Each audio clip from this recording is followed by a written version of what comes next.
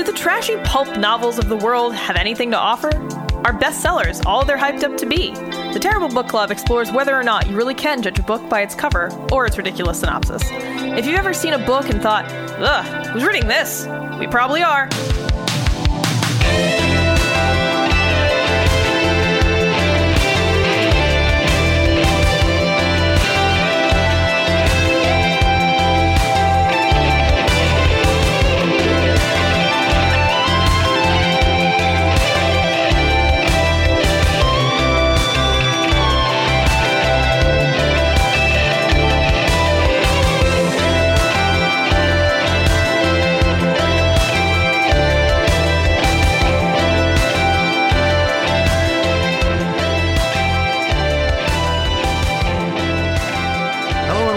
Episode 25 of the Terrible Book Club. I'm Chris, and this is Paris. Hello. And this time we read Audubon's Watch by John Gregory Brown. We actually received this book from kind of a friend of mine, someone, well, I'm not going to hang out with her a lot, but like a friend from high school that I'm friends on Facebook with. I saw her post a 1-star review of her like Goodreads account that she shares to Facebook, I suppose. Yeah. And I was kind of all over it after that because I was like, well, I see you have a terrible book that you don't like very much, so yeah. I need as much of those as I can get. So she met me in a train station and handed this off to me. How very romantic. Just like this book. Yeah. It's signed by the author. I know she told me why that's the case, I believe, or maybe I wasn't listening. I'm sorry, MK, if I forgot something. But she did not like it, clearly. So I thought it was a perfect candidate for our, whatever you want to call this. Our Terrible Book Club? Yeah. The title of the thing? Okay, that it all is? Right, sure. That's what we can call it. Wait, You're right about so that. who do we, you have, MK, that's who we have to thank? Yeah, yes. All right, well, thank you, MK. We very much appreciate when we get books for our horrible hobby. I don't know why it's signed, but that was a surprise to me when I opened it, because the book is in, like, pristine condition. Do you think this is the type of author that has signed a bunch of copies of his book and just, like, cast them out into the world? No, I don't think so, because this is a genuinely published work, and this author has won the Steinbeck Award, which is surprising, we're given kind of this tripping book. on some, like... This is some mass market, like, normal shit, actually. It's a literary attempt. It's a try at some serious business writing. Yeah, and like unlike a lot of the fare that we usually right. So this schlock at people on right. This thing. Yeah. So this is a guy who's won the Steinbeck Award and some other award. He teaches creative writing at a college. He lives in Virginia. So you know. I don't think that you know where to find him. Yeah, right. Yeah, so go burn his house down. No, I'm kidding. God, Lord, no. It's a joke. It wasn't that bad. We're a funded podcast now. Yeah, I'm just joking. So Jesus Christ. Oh, yeah, that's right. We have a kind of special little announcement at the end of the episode in relation to that topic. We'll get to that. Anyway, but like, let's get to this book here. It's a thinner one for us. It's not our usual 800-page fantasy. Yeah, it was 210 pages, and the font is kind of big, so I read it in like 4.5 hours. It took me a bunch of tries because it is really boring. Yeah, so nothing happens in this book. Some things happen. What was your argument about the things that happen in this book? Look, okay, so for a very general overview of things that happen in this book, John James Audubon is dying. And he's got a real guilty conscience about that one time 30 years ago where he touched his friend's wife a little bit. That one night in Vegas. After she seduced him to like get him to draw her because he's a famous artist guy for like the form or something. So we are talking about the John James Audubon, fucking bird guy extraordinaire. This author decided to write this weird fiction about him. Personally, that's the weirdest thing about this book for me. When I first read I read this book before you. I've read this book before you. And I had no idea that was a guy. Yeah. Chris had never heard of Audubon before. When you came to me and you were like, yeah, it's this guy. I was like, wait, excuse me? Which cast the whole book in a very different... Now it's just like some weird historical fan fiction. Yes, it really... Historical slash fic. It really is. So, because like, what would possess you to write about some ornithologist slash artist from the 1800s and like paint him in this sketchy creep light? Like, why would you do that? Based on like the way this book is written and like the way people speak and the way metaphors are thing, maybe this dude just actually reads like 1800s ornithologist diaries, and he caught one that like inspired it, or maybe he just lost a bet to someone. That was my theory. Like, right? Yo, I bet you can't write a book about some random ornithologist. Being a tit crazed weirdo, because he really. So this book loves boobs. It's about this book does. John James. Well, I guess they both. There's two characters. Okay, yeah. Let's maybe talk about. But I will say that John James Audubon himself is the serial titty sucker. if this book is to be believed, more so than his friend Emil, who also likes to suck a titty every once in a while, but. They're okay. Doesn't seem to be as into it. I'm crying. If there's three things that John James Audubon is into, crying. It is birds, art, and sucking on tits. Yep. He really likes all three of those things. So I was really caught by surprise by all the sexual topics in this book, because I was like, oh, this is going to be some like overwrought romantic thing. And it kind of was, but not really. So anyway, the whole book is based on, like you were saying, a single passage in Audubon's diary. So when Audubon was in like his 20s or 30s, he, I think in his 20s, he was working as a tutor to some rich people's Peeries. The Peeries? Peeries? P-I-R-R-I-E? Peeries. Peary. Okay. Yeah, I think Peary. Pyrie? I don't know. I'll go with Peary. Whatever. That's the way you're going. So he's working on this plantation in Louisiana, and while he's there, this guy and his wife come to visit, and the wife fucking up and dies like a day after she gets there, and he realizes that that lady was a woman who tried to seduce him, and who's like pussy he maybe touched a little bit. Hey, I sucked that titty before. Yeah, I think. yeah. So he has this awkward encounter where he's watching the body with her husband, and he knows this like horrible dark secret. The husband and the wife that died, they're the Gautreaux. Gautreaux, yeah. Gautreaux, yeah. Emile Gautreaux and Myra Gautreaux. Right. Myra is the lady that we are talking about in this case over here. They had commissioned, like they wanted to be a patron to him for his like bird artwork. Because they're super rich. Emile really liked it. And he's an anatomist. He's an anatomist / surgeon or like a doctor of some kind. And like some people in this town don't like him because he like does like dissects dead bodies. And sometimes he will go and dig up graves for bodies though, which is kind of fucked up. Well, no, but this is the early period of medical science where that was just a thing that happened. I don't think if you had a dead relative and you heard some medical student dug up the body and cut it up, you'd probably be a little upset. I mean, I'm a bad person to ask about this because I'm not spiritual, so I don't really care. I mean, it's just going to get eaten by fucking worms, right? So let's put it to use is my thought. Sure, but like if Paul came to you and was like, I want to be buried in the ground after I'm dead because whatever, I'm not saying that's what he believes, but let's hypothetically, that's his wish. He wanted to be left in the ground. Okay, fine. And then someone came in, like a med student, like just down the street, like couldn't pay the money for the cadaver fee for the med student lecture. But that wasn't even a thing at that point. Sure, but you still don't just go digging up. Oh yeah, I mean, random graves. No, of course, it's fucked up, and like there's a lot of consent issues there. I'm just saying that like this whole book is one giant consent. Yes, issue. it really is. It really is actually. But excuse me. All I was trying to say is that at the time it was actually a pretty common thing. That early, which we'll also talk about the other common stuff thing. In there. But like anyway, so the Emile and Myra decided to become patrons to Audubon. John Audubon. For his like bird drawings because he's like kind of half famous for that already or something. But he's still really poor. And he has to like hop from job to job to like make ends meet. I don't know if he has he doesn't have a family at this point. No, he did.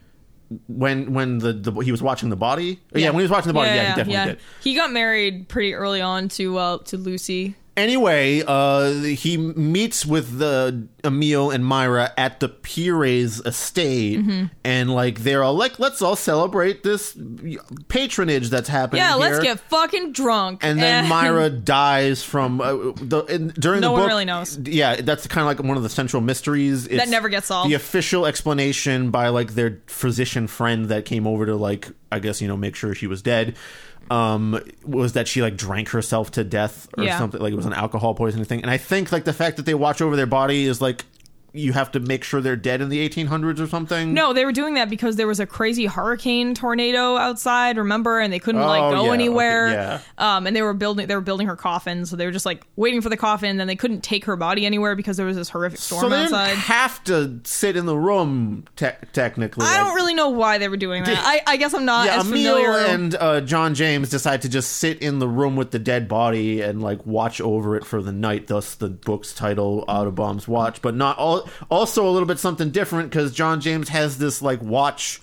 Oh, that was the stupidest metaphor. Okay, I forget about this because like that's kind of like the cleverness of the title. I think is the fact that there's a physical watch that John James has and he gives to Emil. Yeah, and also that Audubon is watching over his friend's dead wife's body. Yeah. So there's some kind of like word connection there, but the watch doesn't like... Except it doesn't... Alright, so this fucking actual watch, so we're not talking about the body watching, we're talking about the noun, a watch. Yes. So timepiece. So it's like, at the very beginning of the book, he frivolously buys this pretty watch, even though he knows he doesn't have the money to do it, but fucking does it anyway. Who hasn't treated themselves, Paris? No, this guy has fucking problems, alright? Audubon was terrible with money, and he did not have a lot of common sense, so...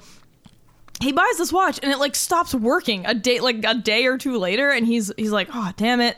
And so he just kind of has it on him and is like, oh well, I don't know what I'm gonna do with it. And then all the way at the end of the book, during the watching session, he gives it to Emil and is like, I'm just gonna give this to you to like, I guess, mark this occasion, but sorry, it's not a good one. Your wife died. Yeah. Here's this broken watch. Yeah, and then Emil takes it, and the next day it starts working for him and has worked ever since. So I guess there's supposed to be some weird, I don't know, spiritual connection there that they kind of talk about in the book, but it seems so fucking stupid. Is it like and arbitrary? The burden of the watch or something? Like, because the whole book, it wraps up in this idea that like, oh, I've carried this heavy weight for so long. Right. And like, okay, so there's kind of like two parallel stories happening. There's the watch that happened 30 years ago, the present day. Both of them are old men. Yeah. John James is dying, and he sends a letter to Emil. Come down to my place. I forget where he is. Yeah, I got to tell you something. I got to tell you something super, super important. Yeah. And so Emil decides to strike off and make the journey to see his, like, that guy that watched over his dead wife's like body. not even friend, like that dude you were gonna support one The reason time. he's like compelled to go is because he's convinced that his wife was like murdered. Poisoned or something, and John James is finally going to reveal to him what the real shit that happened that night was. Yeah, and so the whole book is structured in like every other chapter, it's from one of their perspectives, you know, so it starts off with John James and one of Emil, those time periods, either 30 years ago during the watch or during the current day where John James is feverish and dying. Yeah, which I was fine with. I just think that right at the beginning it was a little confusing because he's talking to his daughters and you have no idea that they're actually dead. Yeah. And also his wife is named Lucy and one of the daughters was named Lucy, so I was really confused for the first two like Audubon chapters. I was like, who the fuck is he talking? What is happening? And then you learn that he has Alzheimer's, basically. Yeah. His wife actually sends a letter to Emil to get him to come over, and she's like, he's going nuts, but you can come down if you want. I mean, he's saying, you really begged me, so I don't know if you want to make the journey. You're also old. Yeah, so John James basically feels guilty about an episode that happened way before the 30 years thing where they were watching Myra's body. One day, John James is down in New Orleans, I think, is it? Yeah, because they're in Louisiana at the time of the death. So he's in New Orleans, like hanging out with his friends. Being a bird drawing guy, and this lady approaches him, and she's literally out of nowhere on the street. Will you draw me, Mr. Audubon? And he's like, how the fuck you know who I am? And she's like, weird. She's like, you know, he basically thinks that to himself, like, how the hell does she know who I am? And she's like, I don't know. She just somehow knows who he is. She knows about his bird drawings already, I think. Does she? But how? Yeah, but then, she does. Like, how is it a surprise later on when she decides to patronize him? I don't know. So what I don't understand though is how she knew what he looked like. I don't know if maybe he was in town and somebody was like, yeah, he looks like this. There whatever. was like portraits and stuff in the late 1800s. I'm sure maybe he had like his picture somewhere. Maybe. So anyway, she just walks up to him and is like, draw me like one of your birds. Draw me like one of your bird girls. like one of your herons. And she takes him back to her apartment. Which we're gonna get into. Go so ahead and tell us. So she takes him back to her apartment. And he doesn't even know her name. He's never met her before. So this was really just like a kind of a comedy of circumstance toward, 30 years later when he suddenly is present for her death, because at this point... And she is, in fact, his patron to be. Right. As at this point, she's just a random lady on the street and he needs money. So he's like, yeah, sure, I'll draw your portrait. She's rich. She'll probably pay me. So...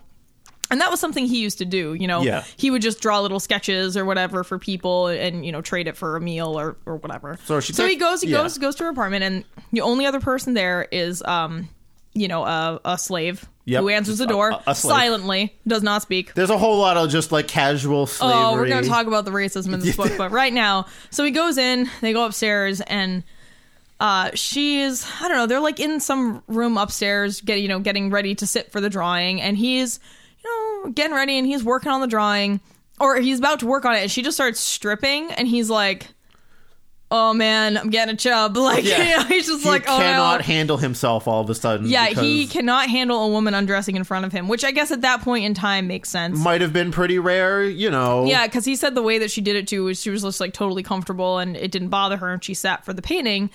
And after he finishes it, she walks over to him completely naked and is like rubbing up against him and fixes the drawing, because apparently she's a fucking sick portrait artist. Yeah. Surprise. Can't do a self-portrait of your own tits, I guess. Well, except you can, I guess. So anyway, and then he's like horny and also pissed off, because he's like, what the fuck? You call me here to draw you and you draw better than me. Like, what is happening? And also your tit is right next to my head. And he's like losing his mind. And thus a lifetime of titty sucking appreciation. We'll talk about that, because the titty sucking... Well, that happens right after. With like, she gets close to him and he decides to, I guess, make the move, because... Yeah, he basically freaks out. Let's be honest. It sounds like she was, coming on to him pretty... Yeah, it kind of does. But so he like... freaks out, loses control, picks her up and throws her on a chair, and she's like, or no, I'm sorry, he kisses her, and that she kisses him back, and they're like making out, and then he like throws her on the chair, and she's like moaning, and he's sucking on her tits, and then I know we're harping on this, but that's basically the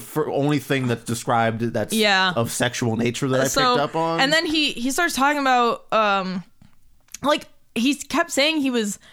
Basically, I think he was like fingering her or something, because he kept saying he was touching her. You don't necessarily have to go into the strict but details. It was just like not safe for work podcast, guys. Yeah, obviously. So basically, like that's really all that happens, because like but she says no, and then he keeps going, and then he picks her up and brings her into her bedroom and throws her on the bed. And then starts getting undressed, and she's like, no, seriously, no. And he's like, but you're such a cock tease, or whatever. I don't know, he didn't say that, but he gets all frustrated, and then she kicks him out, and like, that was it. Yeah, like, the end. It was just the stupidest thing. Like, I don't understand what either of what she was fucking thinking. I think this book is trying to like be a little bit in the vein of like, these tricksy women, they'll like pull a scheme on you by asking you to draw them naked, and then they don't actually want to fuck. What's up with that? Yeah, I don't know. So that's the whole incident that plagues Audubon for the rest, for his whole fucking life, because... Well, he doesn't care about it until when there's the body washing incident, because he's like, oh shit, dude, there was this thing that happened with your wife, and she was married at the time. I forget exactly that's how he figured out that she was married at the time, and that's why he feels so bad about it, because but he was fucking married at the time too. Shit wasn't gonna weigh on his conscience. But the lady sullied another man's property, you see. Right. So that's where the real issue is. Yeah, I mean, and honestly, my major issues with this book, other than the fact that it's kind of boring and like not that interesting, we've basically told you the whole plot already here. So it's incredibly misogynistic. It's racist as fuck, and what's the other thing? Perhaps, and just the weird obsession with tits and breastfeeding. Well, like, God, why? This is classic fucking thing that I see in so many things that are trying to be artful. Is like a dude writes about how, oh my God, I love the female body. Holy crap, you guys, you don't understand how horny I get when I see a pair of boobs. Oh my God, they're like mounds of the earth. Like all these weird metaphors. Basically, at least 20 pages in this book is just that, talking about her dark flower. Her Myra, she's got dark ringed hair, like curly hair or something, and that's some hot shit in the Victorian era, I guess. And they can't both both John James and Emil are super into Myra, obviously because Emil's fucking married to her. Yeah, like, but like the whole book is just these two dudes being obsessed with this lady, even though I mean, I understand why Emil really likes her, because she wanted to train as an anatomist and ended up being his assistant, and like, you know, clearly shared the same interests as them, and that was very rare for her. She's a free spirit, man. She's not like these other ladies. That is literally something they both say. And then with John James, I don't understand his attraction to Myra other than the physical one, but he's obsessed with her the rest of his life, and he like talks about how, oh man, I wish I could have married a woman like that. Instead, I married my homely shitty wife that I still have sex with because, you know, she's my wife, but like, she's not much to look at. Like, wow, what a dick. And also, I looked up pictures of Lucy Audubon, and she was a totally fine looking lady. Oh, really? So I was like, oh man, I wonder if she was just like, you had to get to the bottom of this. Well, I was also reading about his life because I wanted to know if any of this was true. Was there a Wikipedia entry on titty sucking? No, it was no, but John James Audubon Society of Nipple Suckling Appreciation. Yeah, I mean. And by the way, the reason we're talking about this like tit sucking thing is because it comes up in the book like seven times. Every time someone has an intimate moment, anytime there's an intimate moment, a mouth is on a nipple. Yeah, that is the first thing that happens, and usually the only thing that happens. Well, yeah, and then like whenever John James is like reminiscing about being a little kid, all he thinks about is sucking on his mom's tits, and it's like really that's the creepy. Other thing. It's like he also brings in like the maternal aspect of it too, which is like kind of makes it a little. Oh yeah, it makes it real weird. The whole book, whatever you want to call male sexual stuff, is weird in general. Probably. I wonder what like the estate of John James Audubon feel like, how they feel about this book, and how like paints him as a total creep.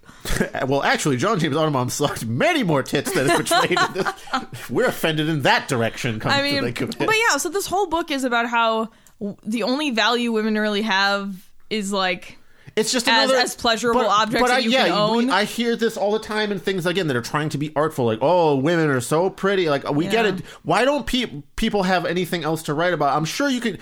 It's not that I don't appreciate a new way to look at something, and that's what most art to me is like, oh, it's a new way to think about this concept or something like that.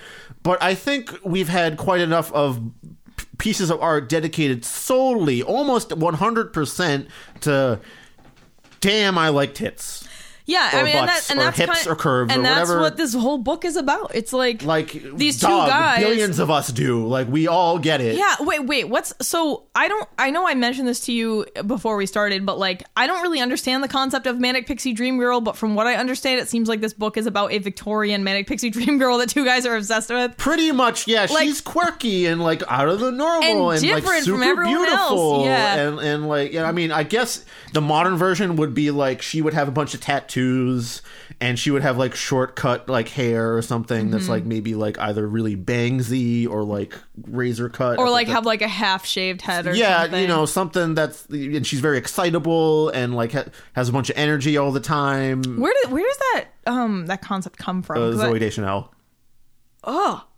Specifically, like, she plays a lot of characters, like, especially in, like, originally, like, I think it was 500 Days of Summer was, like, the movie that really popularized, like, the people looking at this idea where she's just floating through life in a free spirit and just, like, you know, usually I find, like, there's a tinge of, like, they're kind of free sexually a lot of the time. It's, like, this thing where, like, easiness is sort of implied, I think, a lot of the time. Well, I mean, and that was one of Myra's things that Emil was talking about and why he liked her so much, but he never felt like he could participate, is like whenever they would have sex, she'd be like, tell me what you want to do to me. Tell me what you want to do. And he would just wouldn't. And then when she died, he was like, I wish I would have told you. Oh, God. I clipped the microphone pretty bad there. So I was adjusting the levels, guys. Sorry. Sorry. That was a really loud laugh. But...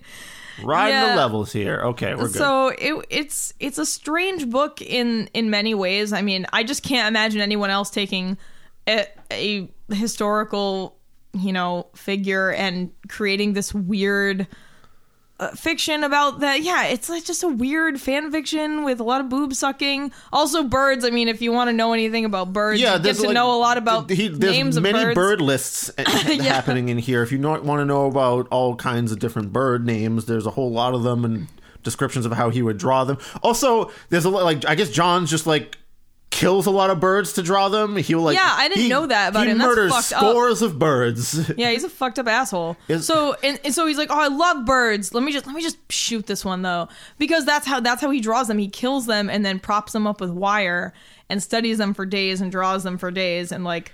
I guess, but there's supposed Jesus to be Christ. this connection between, Emile the anatomist and, Audubon the artist, and they both appreciate the form of the body. Right. That extends to, I guess, Myra, too. Yeah, they're both all about that form. But like, again, this is like...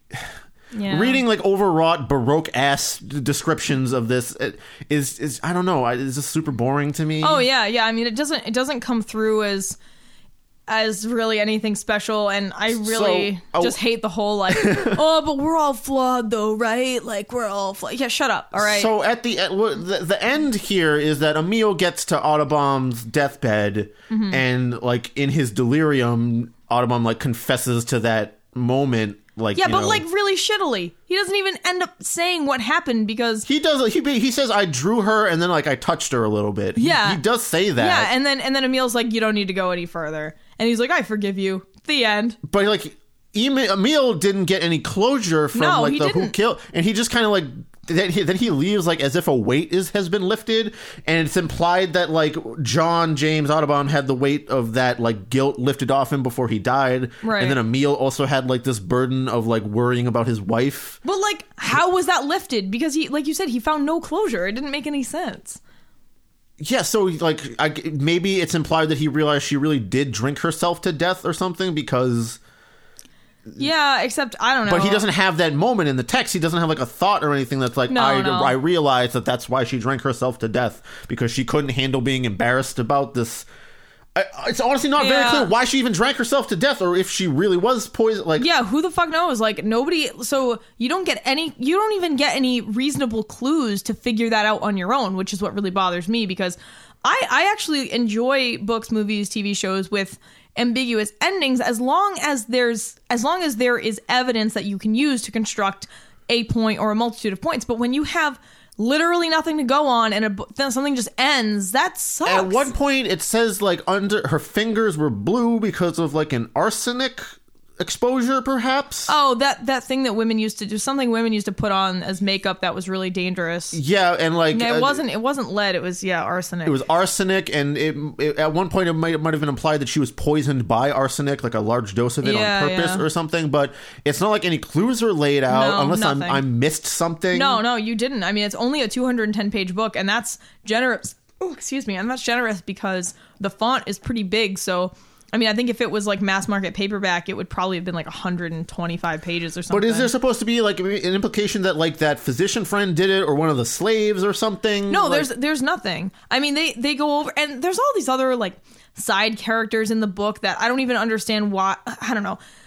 What did the physician that like the physician Ira, and then Ira the physician comes over to like confirm that she's dead. Like there's really no reason for him to like. He pops up a couple other times as like kind of like a weirdly antagonistic figure to someone for some reason. Like he's just like kind of a jerk, and the narrator at the time didn't like him. Yeah, and then there's the Peries, and how the wife there, I forget her name. She's a huge bitch, and the daughter is a conniving bitch, and like.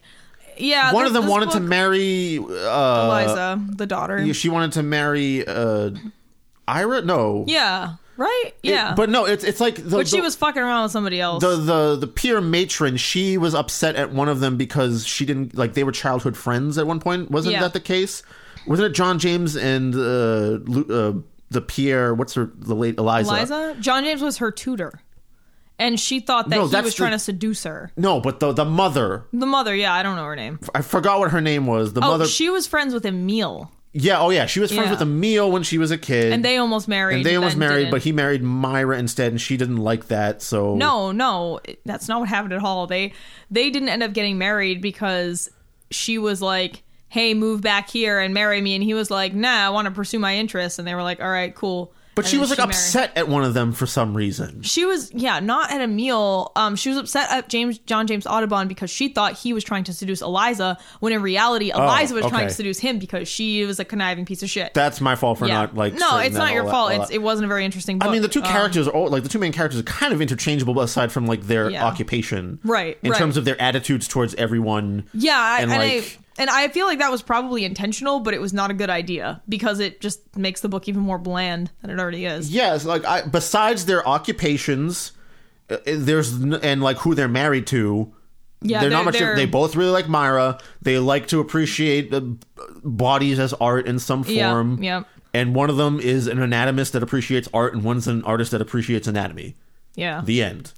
Yeah. I guess now we can talk about all the racism in the book that I feel like was unnecessary because, while I'm sure some people will be period appropriate. Yeah, set dressing, but like this book wasn't about race. It had nothing to do with racism or anything like that. So there was no need for both of the or not both. Well, I don't think Emil was painted as particularly racist, but John James Audubon sure was. Audubon was like, oh, that Negro, he is so much smarter than others. I of like his their race. cultures and customs. It gives me much joy to. Yeah.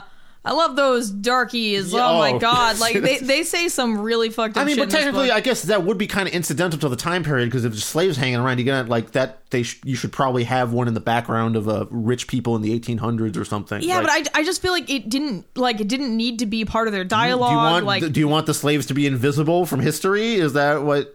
I mean, in this case, yeah, because it had nothing to do with the book. There was just no need to include them. I guess just period set dressing is like what you like, right? Yeah. I mean, I guess I would have been fine if you're there right were that African slaves they're effectively around, props, which is also shitty. Yeah. So it's like, I mean, I guess because like during the storm, like everyone's upset that they have to like take all the corn down or whatever. The sugar cane. They have to harvest all the sugar cane, and like all the Negroes was wailing outside because how they had to take the harvest in early. And like that's really it. Like they're kind of creepy outside. Like the both characters during the watch over Myra's body like kind of find that like creepy or something or like ominous. Oh, because they got scared by a horse approaching or the winds rising or something because there was a storm happening. But they also described the slaves working outside as like having this sort of ominous tone. Yeah, and then it turns out that like that somehow foreshadowed the burning down of the Peary estate years later. Which is, again, is like another weird supernatural kind of thing that doesn't need to be in the book and didn't really make sense. There's a lot of like attempts at connections and like they kind of fit in the sense that like, oh, those like, you know, the watch and the watch, but there's not a lot of actual content to like, I still don't know. The title is definitely telling me that there's some connection to be made between the watch over the body and the physical watch. But I mean, there isn't. But I don't know. It's the burden that they talked about because at the end of the book, right. it's they talk about the burden being lifted. But how is the watch a burden? Like, yeah, I don't know, man. Is it because like the watch was useless to John and like Emil could use it because it was Myra? Was the watch Myra? Was she useless to John, but then useful to Emil? I don't know. Like, I'm really stumped here. Maybe I'm just dumb and I'm missing, like, you know, I'm sure if someone like really likes this book, they'd be like, no, you fucking idiot. It's like, yeah. The watch both symbolizes that the roundness of tits that both men appreciate. Yeah.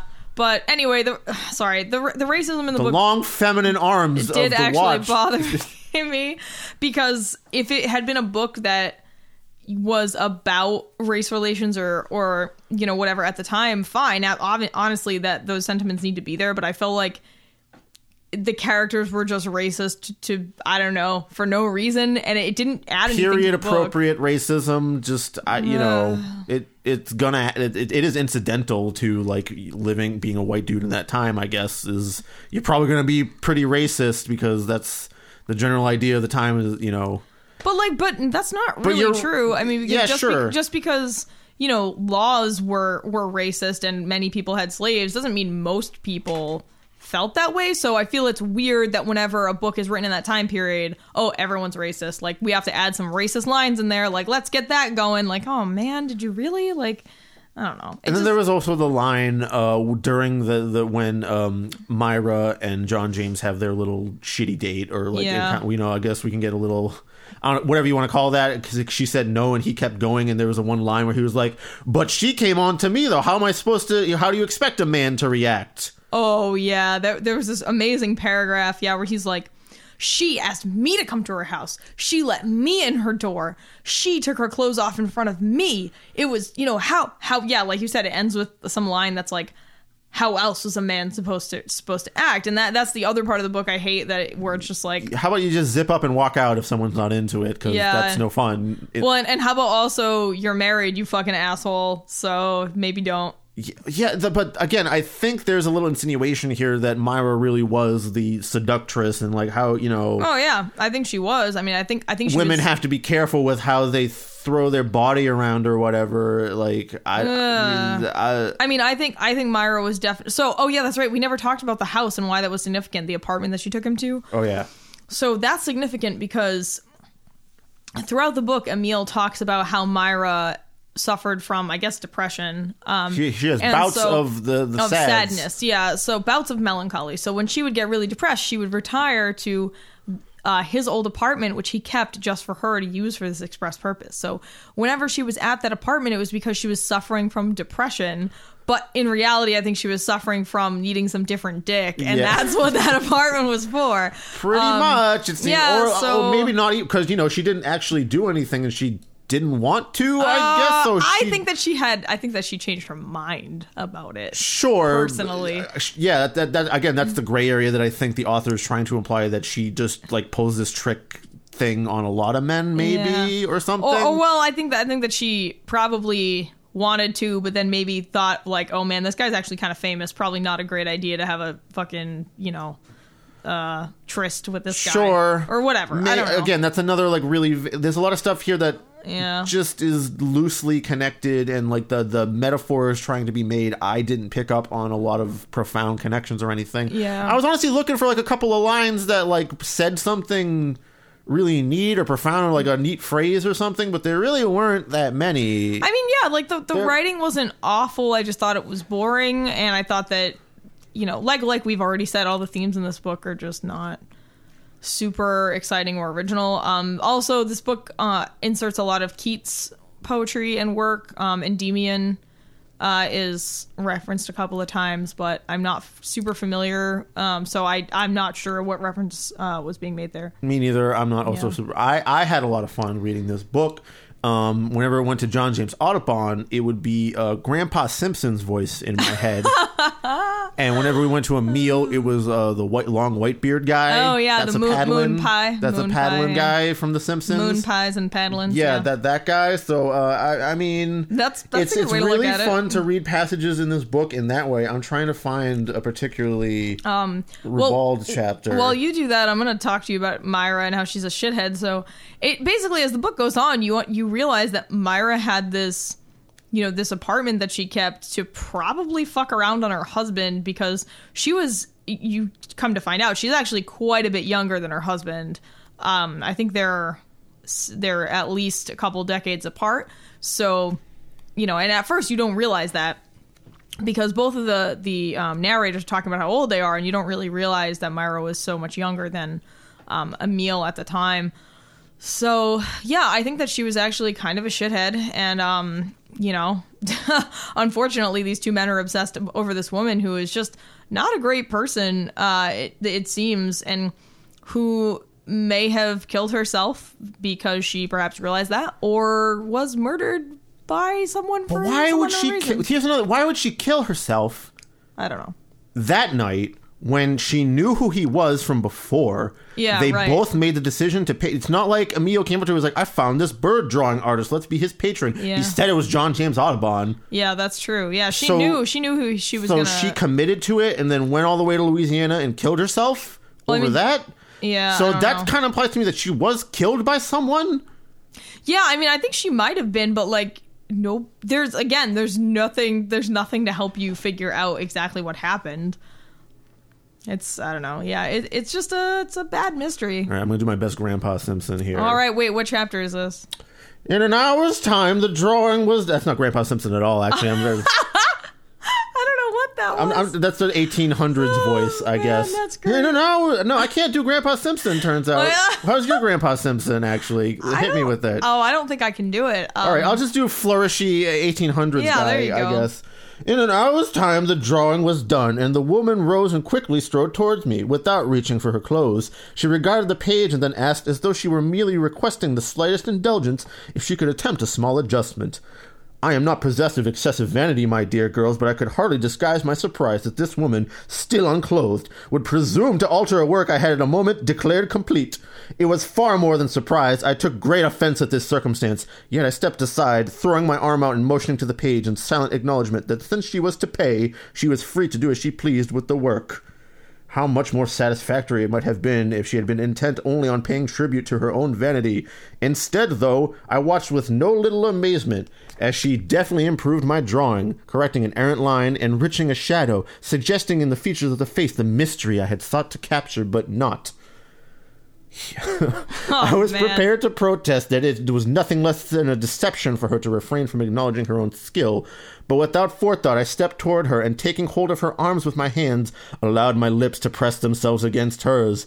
Gone was my resolve to put aside all desire, to refrain from acknowledging the full power of her allure. I placed my hands on her back and delighted in her kiss, feeling my body respond. I would resist temptation no more. Oh God, that's a lot of this book. I gotta. Well, I stopped before we get to really fun. I'm gonna go. If I can find at the beginning where Emil's talking about fucking Myra, I should read that one. You really want to go to that one, huh? It's pretty stupid and bad. So yeah, that was the part of the scene where she walks over to him and he gets all offended / riled up, because I guess he was offended, but he decides to go for the kiss at the same time. So it doesn't seem like he was that offended for that long, or what have you. Here we go. Yeah, it's literally like our introduction to Emil is him being like, "Oh man, I sure love to fuck my wife." I mean, loving husband, right? Oh boy. Though I could not have slept very long, I had been dreaming nonetheless, the same dream of loss and consolation I had dreamed for nearly 30 years. A dream of my beloved Myra, of whom time had made, in my eyes, a child. Ugh. Yeah, I forgot that part. Me too. I imagined the black ringlets of her hair damp and pressed against her pale forehead and flushed cheeks, her night clothes twisted to define, as if by an artist's hand, the precise contours of her figure, the swell of her breasts, the arc of her waist and hips, the gently sloping curve of her thighs. A woman's figure, after all, not a child's. A woman of such fine and familiar beauty that these 30 years were as nothing at all. I remembered, though it seemed not memory but sensation, my fingers pressed lightly against her cheek, my hands taking hold of her arms to pull her near, my fingers counting of their own accord her vertebrae. A diagnosis of wonder and surprise, our legs entwined, our arms encircling. Oh, Jesus Christ. Okay, Grandpa, I just asked you what you wanted for dinner. I mean, that's like... Oh, Jesus. But yeah, it's just a lot of that. That happens a whole lot, and like almost repeated the same way, just like her hips, her hair was, and her clothes pressed against her because she's sweating all the time. And also, yeah, they refer to vaginas as dark flowers of her sex. The dark flower. Oh, there's definitely one part where there's like 3 names for vagina. Once it's like her vagina, her mons pubis. That's right. Okay, hit me. She would place her hands upon her breasts, allow them to stray even to the dark flower of her sex, the mons veneris, the labia majora. Like my dog, my dude, you really don't have to say like 3 different.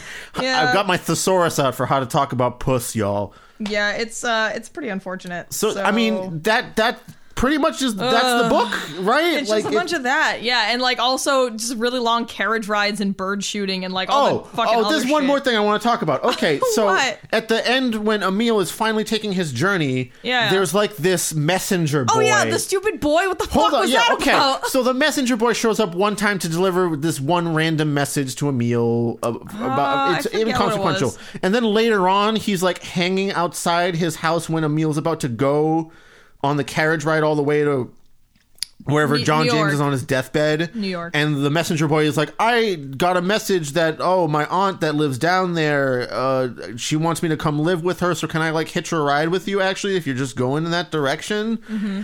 And then, like, Emil proceeds to tell him all the story about everything that's been happening on the carriage ride.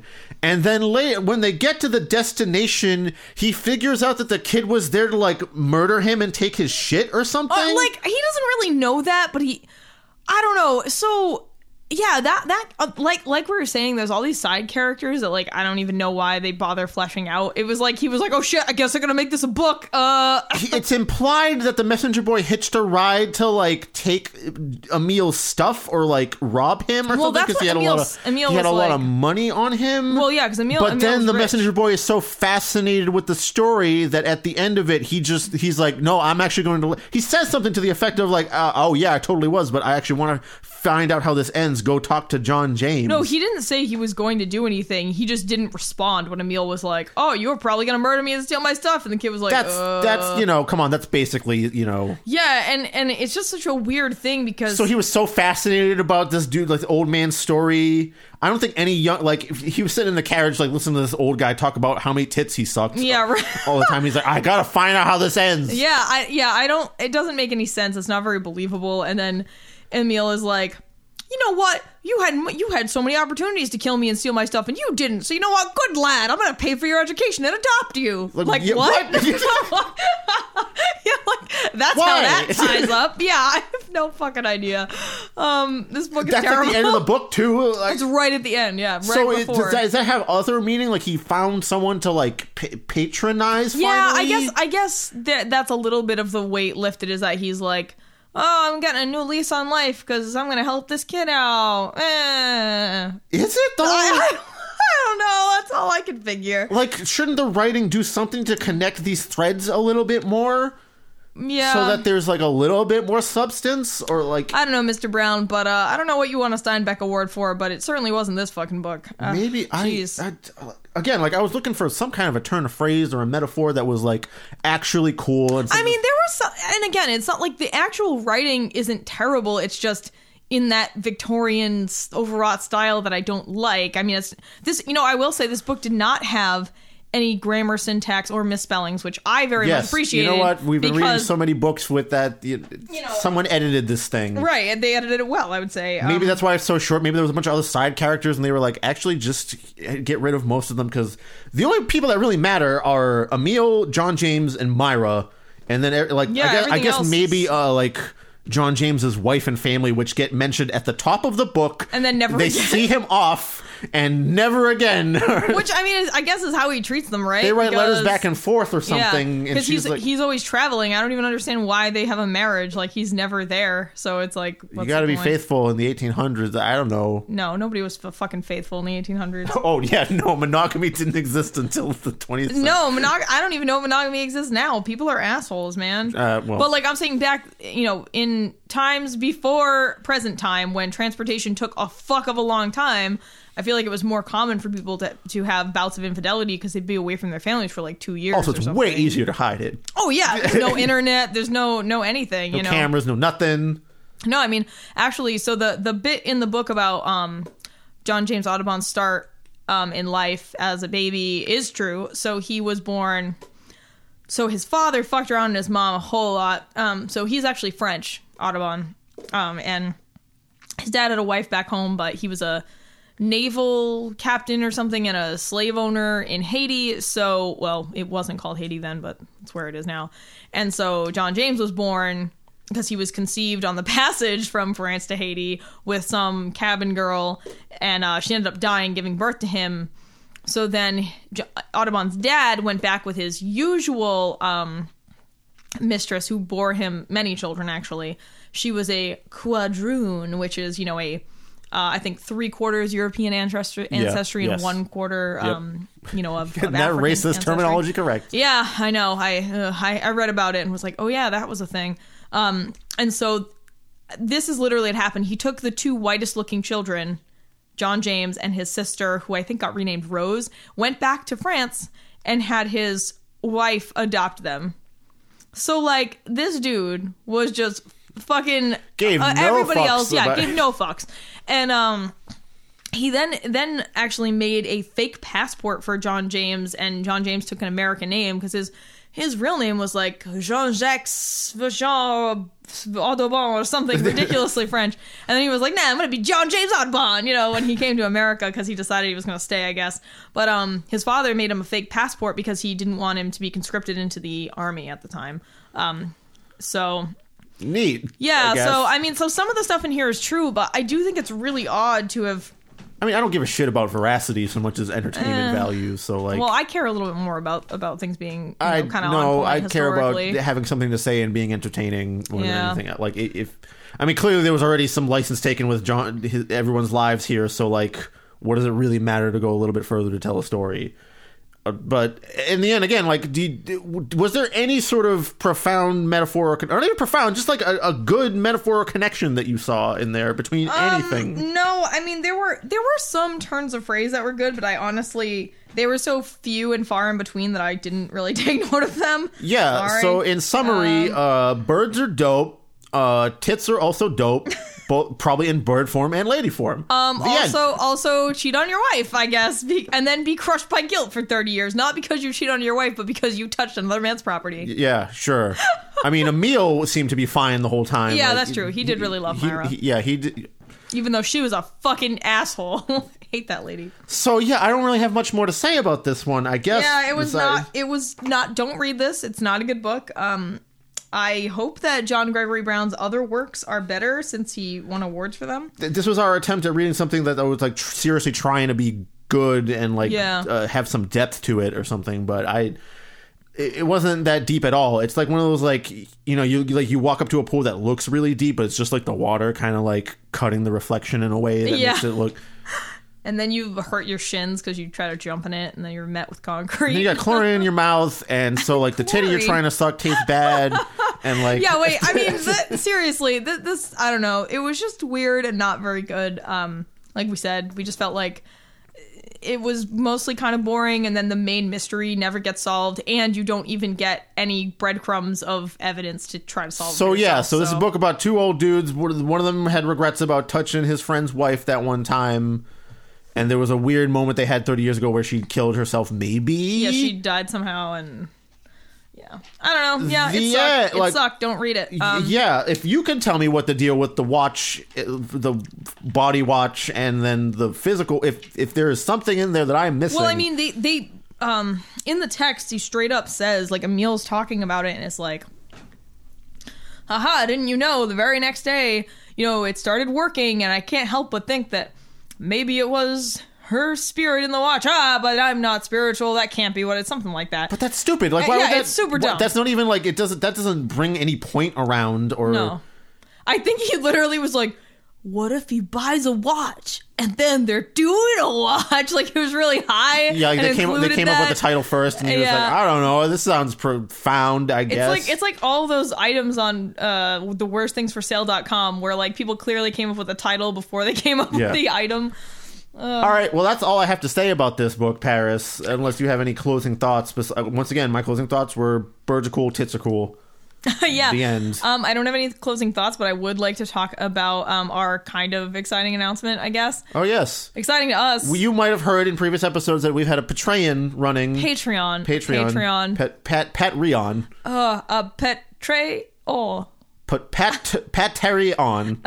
Pat Terry on the back for giving us money. Oh my god. We have a very modest goal of like I think it's like $25 a month that we would like to basically it covers hosting costs and like book purchasing costs. And that's it. Like we're not I don't really anything above that goes to like maybe some fancier recording gear for some stuff. We're not anticipating that at all. However, I'll let you break the news here that So we would like to thank our very first patron, Dari Mandeville. So thank you, Dari. Thank you very much. We now you get two people in Boston saying your name into a microphone for their weird podcast. And congratulations. Don't forget that although it seems as though you just donated $5 and didn't select the $5 for some reason it doesn't say like one backer there. You're good. Whatever. Don't worry about that. Thanks. You sent us a book recommendation. That will pop up probably 2 episodes from now because we already have the other book that we're reading next. We're gonna try to get it out this month. Yeah. So actually, I guess we should talk about that. So do you want to tell what the next book is? We're reading something. It's called "You Suck." No, by Love. Is it Love Sucks? No, it's called "You Suck." Oh, really? Okay. Yes. by I forget who the author is. Some guy. So this book was actually given to me in a Secret Santa. By Christopher Moore. It was given to me as a Secret Santa gift by one of my staff at work. I kind of feel a little bad because I mistakenly thought it was a terrible book because I knew this person knew about my podcast and had listened to it. But then he was like, oh no, it's my favorite author. It's actually supposed to be a good book. And I was like, whatever, we'll read it for the show anyway. And like, if it turns, I mean, I might hate it. So who knows, you know? So that one is a perfect one for February because it's a vampire love story set in the modern day. It's a like, you know, a cheekier take on all the. I read the first couple of pages already. Is it a parody? It seems like a little bit. It seems like it is a lot like that. Although I don't like the title. I saw when I was looking for other terrible books, I saw a very similarly themed book with almost a very similarly themed story with a better title. Interesting. It was called Necking. Oh, that's funny. Which is way better. Yeah. So already he's lost on the title game in terms of this. So Chris is reading it now, and then he'll pass it to me, and we will. Then we will get to the recommendation that Dari.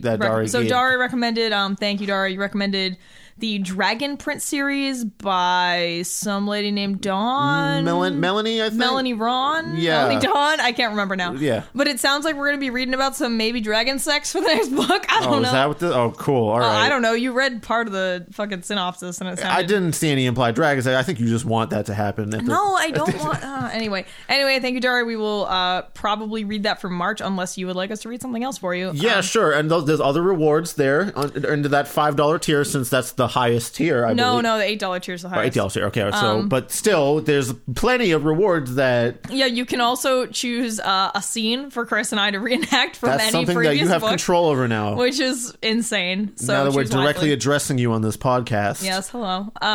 We're in your ears now. Yeah, and, just think, if you want to be cool like Dari too and get weird messages from us from beyond the internet, please give us some money.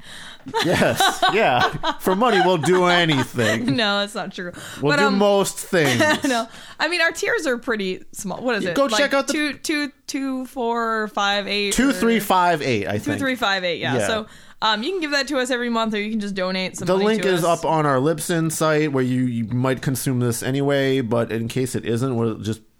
It's patreon.com/terriblebookclub. Yeah. Yeah. So it's pretty easy to find. You can Google it. I'm sure you all know how to use a Google.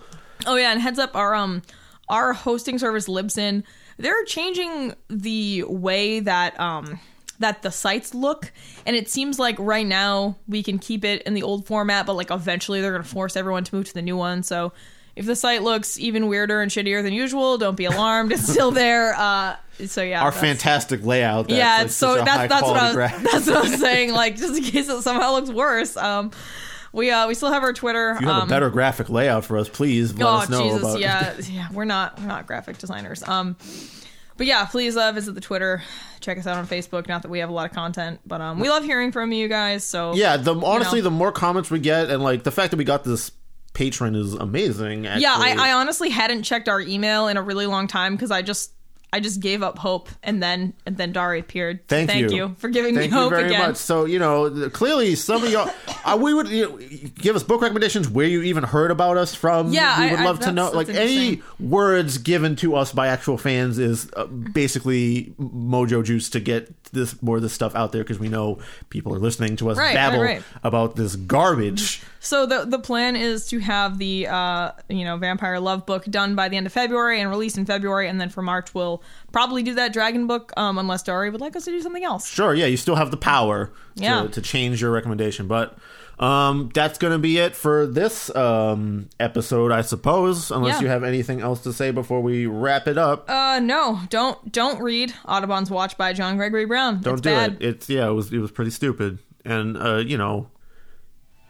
see you later, I guess. Yeah. All right. See you later, guys. Thanks for listening. Bye. Bye.